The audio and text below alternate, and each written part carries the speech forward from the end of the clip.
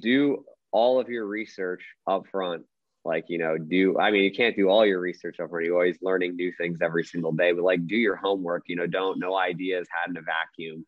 If you have an idea, make sure you look at the lay of the land, look at all the competition that exists out there, see, make a spreadsheet even, or just, we'll get out your whiteboard and look at how all the ways in which your business is different from their businesses, and then use that difference at the end to really shine, or design a marketing strategy around, or design, help evolve or iterate your product to maybe add more differentiators or double down on those differences.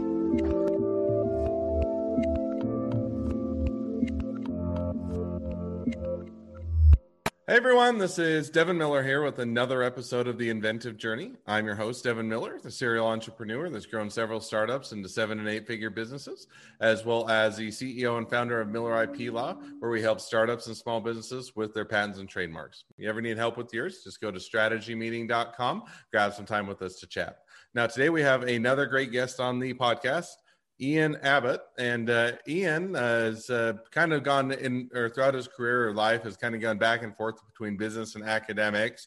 And originally starting out in high school, got into high school, had some friends that wanted to start a business with. It was kind of Quora, but before Quora was a thing, and grew to, I think, 50,000 users, merged with another retailer, finished high school after getting kicked out of high school, I think, a few times, and he'll tell us a little bit about that. And then went to Dartmouth, studied physics as well as math, did a startup with some friends for a payment platform with marijuana, which was an interesting one, until the DOJ told him it probably wasn't a good idea. Went back to school, worked on some various startups, including, I think, kettlebell business, coffee business, and other ones, as well as puttering through a few different jobs before kind of diving into what he's doing now today with ARC, and he'll provide a bit more detail on that as well. So with that much as an introduction, welcome on the podcast, Ian. Hey, how are you, man? Oh, I'm doing great and excited to have you on. So I just gave kind of the quick run through to a much longer journey. So take us a little bit back in time, back to high school, and kind of how things all started for you. Okay, yeah. Well, I wasn't back in high school. I wasn't that into academics. I always wanted to, start a business. So I did various, things, and in early high school, tried various things. Some business out in Colorado. Mainly very, very small scale stuff. Tried to work with my dad, who, is working on like a tap system, tried to develop some like a shoot off of that. And then kind of found my way to like a more the tech side of things. I took more of an interest in computers. I ended up developing like a small software company that was called Abbott. I was very young at the time, started when I was like 15. Like you said, we ended up growing it to like a very small user base. And then it was a more fashion, I guess the discussions that ended up happening on the platform, more kind of fashion forward, just for whatever reason. It wasn't intended, just kind of happened that way. So there was a retailer in Texas, this guy launching something called the Edition Group or Edition Collective that had retail stores, and had some sales online, and wanted to build out like a blog component. So essentially he liked our community and wanted to kind of build off it, and we merged with him. And then he ended up selling the company down the road a few years to a retailer called Q Retailers. And that was that story. And, that was fun. I know that wasn't the retirement plan really. So I still did go to college, so I went to college for like a little bit. Diamond, or just before that. So, I mean, because I would say that's a pretty good accomplishment. Anything that has a user base, 50,000 users isn't or anything to sneeze at. I think it's cool that you guys are able to build that, especially in high school. So just diving into that a bit, how did you guys come up with the idea? How did you grow the user base? And then what made you decide to merge? Okay. Yeah. So first, so we sort of like to backtrack a little bit. We came up with an idea for more of like, general, like less general, more specific utility-based social networks. So that's what we were kind of like focused on looking at. And then we didn't really, it was kind of right pre-Quora or right around Quora. We hadn't really heard of it yet, or it was like right around the same time. And so we kind of was that same idea. So it was like, the idea was Habity, and it was for like a Q&A kind of social network, with maybe like a little bit more heavy on the social component than they were on the topic component. We were more like a 50-50 weight. And that was kind of, that's mainly the only differentiator. And then, so then we kind of, from an interest in social networks to more like utility-based social networks, the idea kind of emerged from that. It was mainly me in the beginning. And then I actually ended up working with some I got a space in like a WeWork Labs downtown. I actually got the office next to that guy who did Fire Festival, Billy McFarland. He had some company, I don't know if you heard of that whole thing, which is hilarious, where they threw this concert, and it ended up in tents and stuff. It's a whole different story. But anyway, so I had a space in WeWork there, and I ended up meeting a lot of different people there who were a lot older, who ended up helping with the business. Including later on our kind of co-CEO, we had this guy named Brendan Mangus, who's a great guy. And yeah, I mean, the business kind of, and then it grew to a couple more people. We had a CTO who was remote, named Alex. And then my friends also Niall came and helped out, worked there for a bit. But yeah, that was mainly kind of a solo journey at the beginning, in my first kind of foray into entrepreneurship. Basically as we ended up getting traction, the team scaled to a solid 5 people.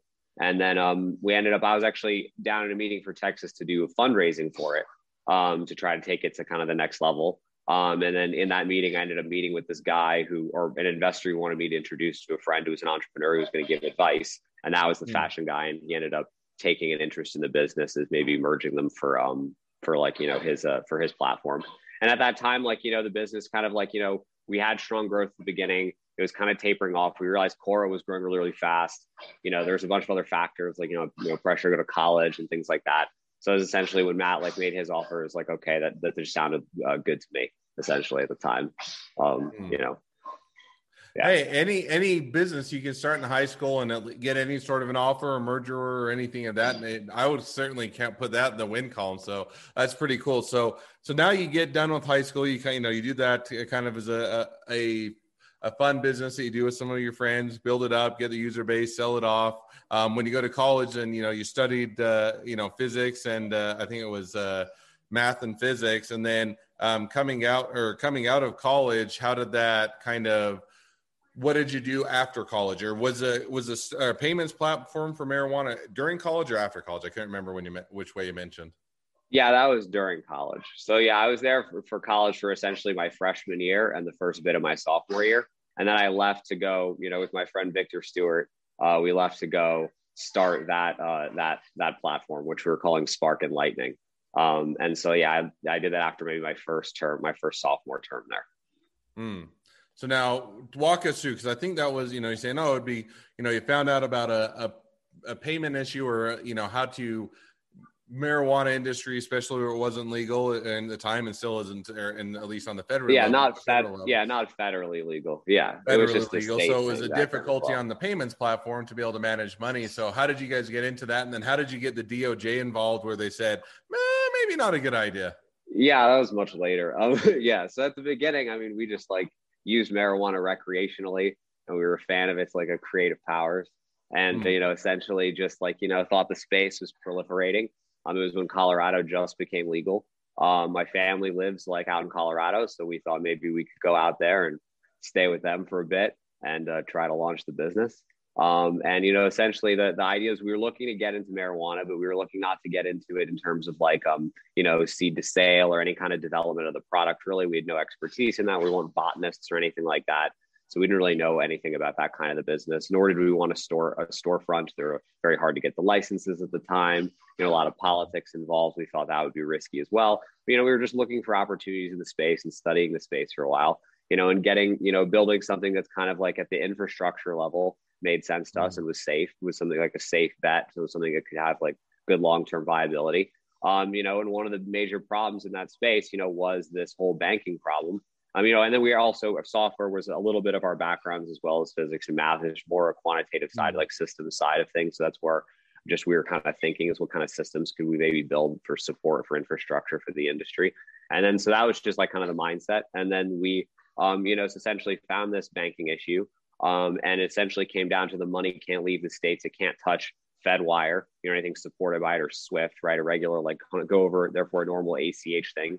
And the underwriting banks, the transactions couldn't be large banks. They would have to be kind of inside the state and housed, it wouldn't have to leave, the network, transactions couldn't leave the state essentially. So, So essentially, yeah, we were trying to find a solution, that maybe we could figure out, and what we kind of came up with was like, okay, why don't we do some kind of wallet to wallet transfer, and kind of have like an e-wallet that would then have like a feature where where it would be loaded when you swiped, essentially. So you wouldn't have to preload it or anything. And then there would be a wallet to wallet transfer, be a closed system between the phone, the mobile application, and the POS. So then we would sell kind of the system like an app to the consumer, or the e-wallet to the consumer, that then you'd use to buy marijuana with your phone from. And then we sold like a POS to the dispensaries, essentially, that would then, they would receive the payment and be able to clear out or check out the customer. And then it went over like a private cellular network, essentially, was the solution. We had a legal opinion written up on it to review everything. Everything like looked good. We found some guy who thought, well, not excuse, like found a guy to say it's legal, but it was like, we got someone to sign off on it, say it was legal. So we were confident. And then we were going to go launch the platform. We were raising money. There was a firm who was raising money that actually successfully raised money now, but at the time hadn't, in New York, called Tuatara. We were going to do a deal with them. And then essentially, what happened was we wanted one extra step of verification. We didn't really want to go to jail. So we go figure, decided, it may not be worth going as a startup to go to jail. So that's probably a good thing. Move first and ask questions later. We thought when you're this close to the line legally, it was best to not maybe take the safer route. So it's like we wrote to the DOJ asking their opinion on our solution. And they were essentially like, absolutely not. If you pursue this, like, we're going to no, just don't. So then we had to kind of take that piece of information and decide, like, did we want to move forward with the concept? And at the end of the day, we didn't. But what was very interesting about that whole journey was that, the underwriting bank that we brought the deal to do the underwriting for the e-wallet was actually, it ended up not being a cooperative, but kind of an international bank that had a kind of some sort of presence electronically in Colorado, or physically. It's called Wirecard. And yeah, it was this German company. And now what's hilarious is the CEO ended up having all these problems internationally for processing marijuana transactions. And now he's like some sort of fugitive. But it's hilarious because I'm not certain if we were the ones who told them about the industry, because when we called them, when we were working with them, we're trying to do our infrastructure with them, they had no idea or asking many questions about the industry. So it's very funny if the two are connected, or he decided to move forward with the concept or his version of it when we didn't. But it was like, kind of, I think we ultimately dodged a bullet with that one, because it sounds like we could have gotten into some trouble. You may have gone down the same road that got the other guy in trouble. So it was it was a blessing that you were that you got stopped by the DOJ before you went too far down. So now you do that, and so so you do that, and that is kind of another interesting part of your journey as you're continuing along. Then after you do that for a period of time, I think you finished up the degree, or then you went, or did you go back to school? Or was it? No, I never went back to school. Okay. Yeah, no, I never went back to school. I just been doing odds and ends, like, took more of an interest in like academic work. Did some like much smaller scale startups, like a coffee company that was like a nootropics company, where it was like called 2 to 1. It was 200 milligrams of theanine, 100 milligrams of caffeine, cold brew in like a bioplastic bag that was direct to consumer. And then my friend started that company, Kettlebell Kitchen. And then it, a little bit later on, it went it went into bankruptcy eventually. The debt called on it. There was a variety of reasons, bad timing, couldn't raise the money, but it was really strong business, really strong, really good LTV, CAC, like good metrics, also strong consumer sentiment, a good brand, like Big Red Box. So essentially we went to bankruptcy court and we submitted a bid to buy it at all the intellectual property and the trademarks and the customer list and social media accounts, get that all from bankruptcy. And I guess, we ended up winning the bid for like 10 grand. I mean, it was formerly $100 million company. We were going to, the plan is we're relaunching. This happened maybe like a year ago. So now we're relaunching the business, or he's relaunched the business. He's running that business as with a distributed manufacturing plan as the back end instead. So a lot of, think like Territory Foods back end, now Kettlebell Kitchen with a brand front end. So anyway, so I'm kind of jumping a little bit, but that was most recent thing in terms of business, that I've done. And then the coffee company as well.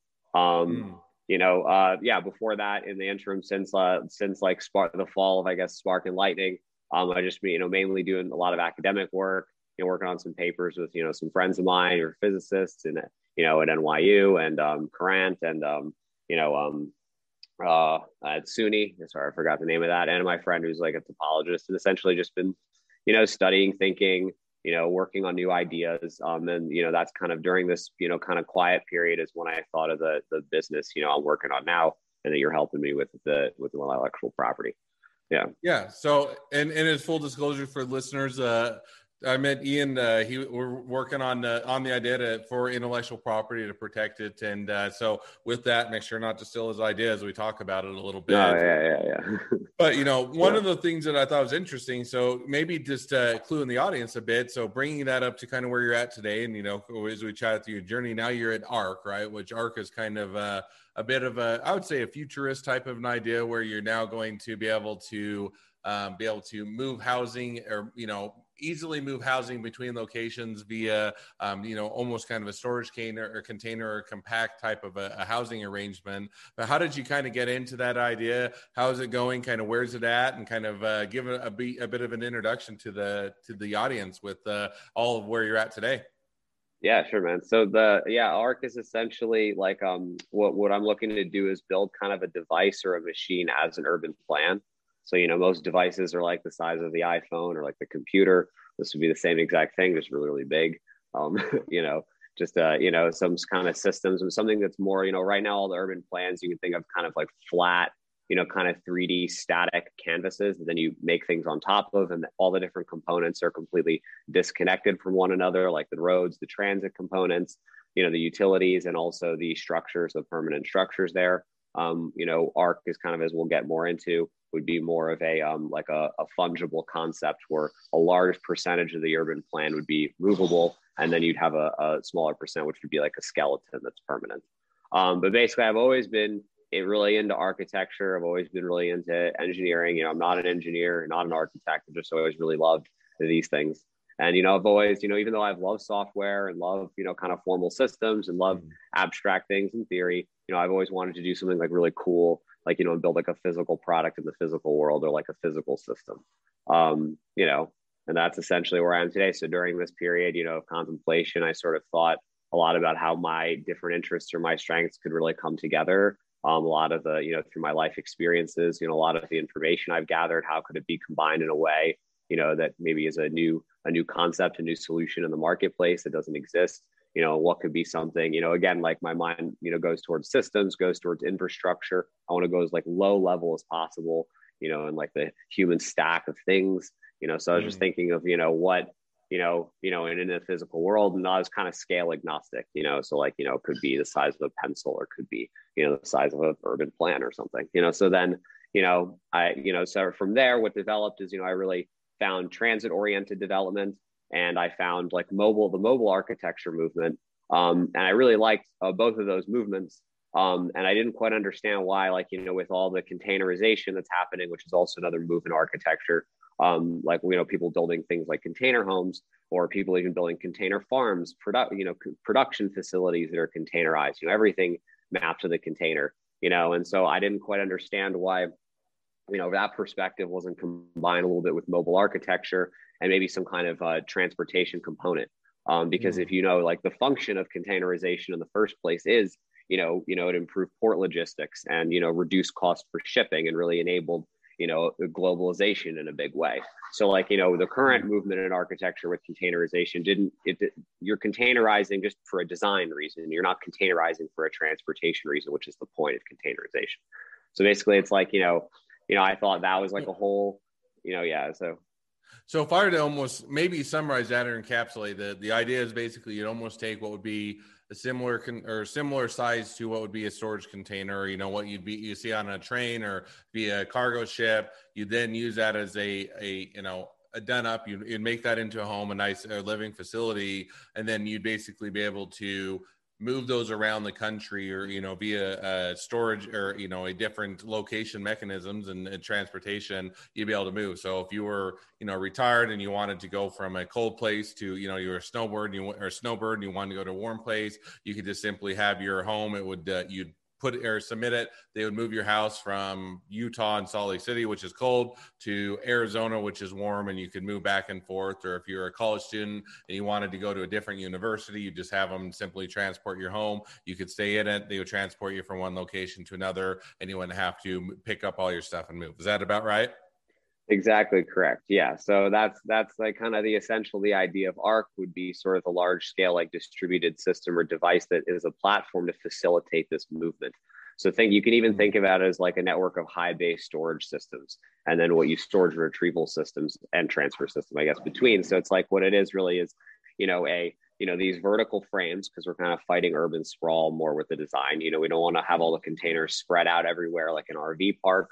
We want to have it more contained, have a smaller footprint, and a bunch of other efficiencies as well. And then, so what it is basically the idea of ARC is these frames that then with a gantry elevator in the center that then the containerized units then slide onto or slide under via like a track mover. And then essentially the gantry elevator comes down internal to the frame and picks it up and then plugs your containerized residence into a dock, which contains a solarium for a little bit more width, and then a balcony, essentially.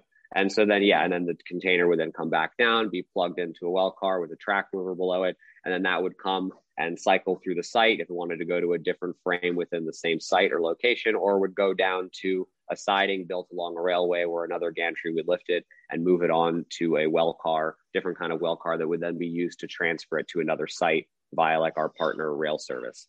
So essentially, to circle back and explain the idea a little bit, the essential point of ARC would be to build these frames along America's rail system, which is huge. We have 140,000 miles of it.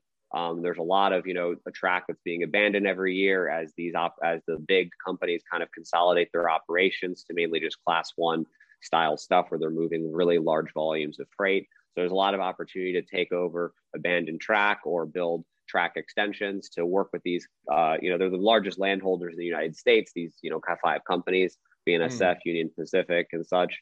So, they have internal real estate development teams and economic development teams where people are usually building, sidings for, let's say, like a mining operation to connect to a mine or some kind of refinement facility or grain or storage or transfer or things like this.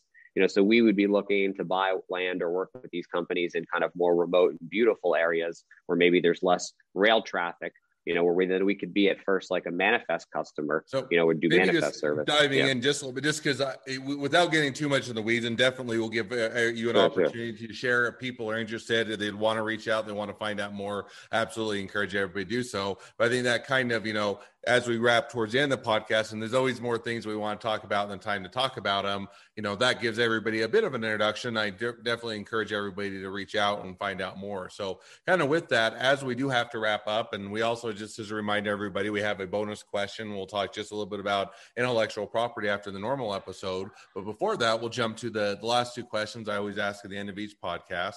So the first question I always ask is, so, we just chatted all the way through your journey, including kind of what you guys are up or where you're at today and kind of where things are headed.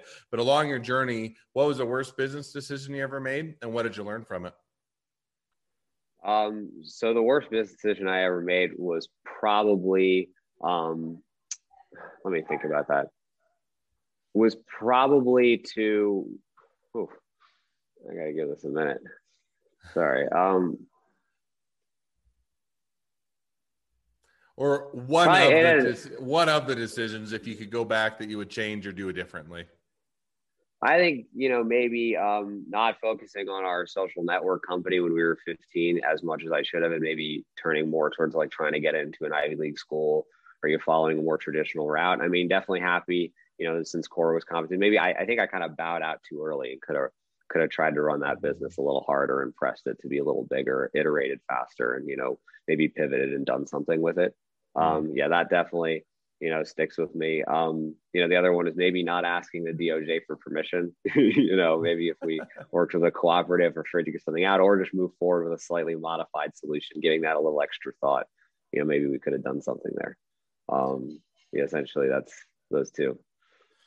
And or you may have been in jail had you not asked the DOJ. So it would Right, have been right. one of those that we don't know what would have happened. It would be interesting if we could have gone back and played it out, how it would have ended up taking place. So definitely, but I think that that's an issue where every startup, every inventor, every entrepreneur kind of hits that. Hey, is this a good idea? Should I keep pushing on it? Is it one where I should let it go or pivot or go in a different direction? And it's always one where it's much easier to hindsight 2020 to say, oh, I wish I would have gone a different direction. But at the time, you'd make the best decision you can with the information you have on hand. So I definitely think that's something to learn from. So second question I'll ask, which is, now if you're talking to somebody that's just getting into a startup or a small business, what'd be the one piece of advice you'd give them?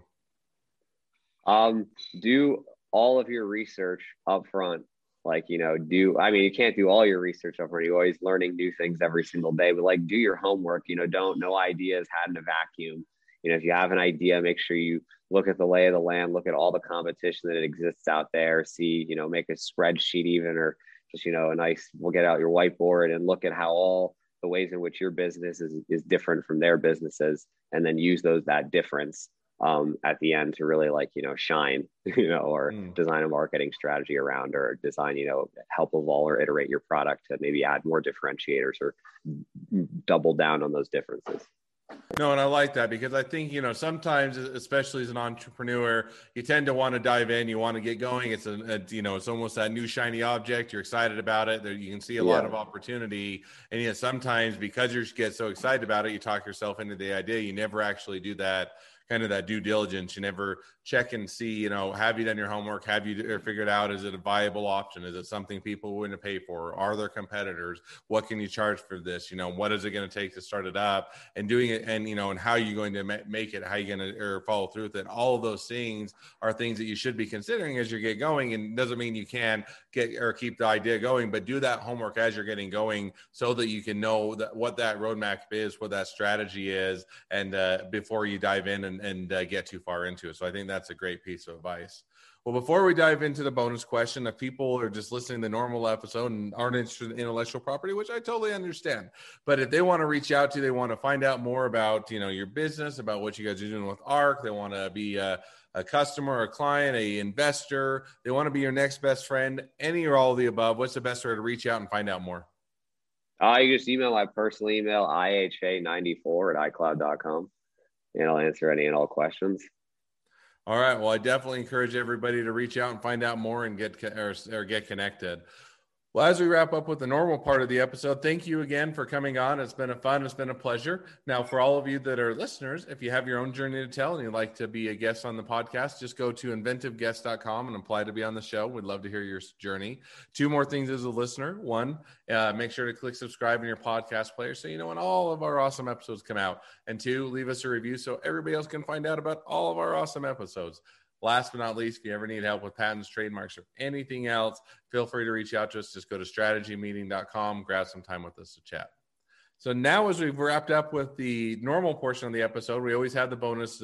We have the bonus portion where we get to talk about one of my favorite projects or topics, which is intellectual property. So with that, I'll switch gears and we'll turn it over to you to ask your number 1 intellectual property question. Yeah. How often do you guys run into issues with the greater international patent, kind of market than, for companies that want to be not just the United States, but for all over? I know that's a different search process. It's more expensive, obviously. It's more in depth, a lot more data to sift through. How often or what % of time do you end up, you file something in the US and then a company wants to go international? Do those companies end up running into trouble? Or is that, less frequent than, than you'd expect, essentially? Yeah, I mean, it's kind of the old attorney's answer of, every time you ask an attorney for an answer, they always say it depends, but it is one that it depends. We'll give you a little bit of an insight. Every company is a bit different in the sense that some companies, depending on their industry, depending on what they're doing and everything else, they are, their market is really going to be in one given country, or, so give you an example.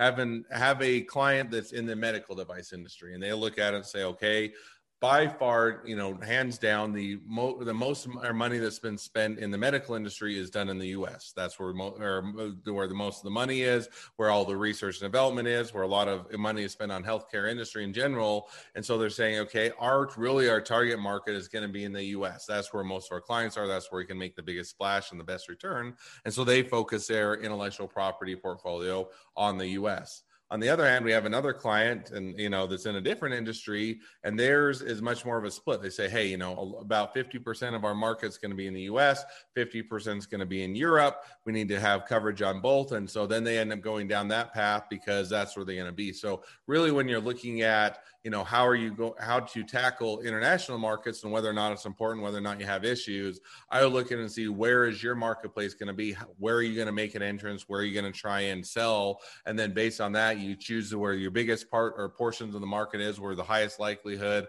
is of your clientele to be. And that's where you focus on your intellectual property. So for some people, is one country, is one location. For some, it splits into multiple. And it's really more of a matter of what is a business, where your clients are, and where do you want to have the greatest amount of protection. Cool. Thanks, man. Appreciate it. So with that, we'll go ahead and wrap up the podcast. And great question. And if you or anybody in the audience ever has any other questions, always feel free to go to strategymeeting.com, grab some time with us to chat. We'll be happy to answer any questions you might have. And with that, we'll go ahead and wrap up the podcast. It's been fun. It's been a pleasure, Ian, and wish the next leg of your journey even better than the last. Thank you, man. Appreciate it. It was fun chatting.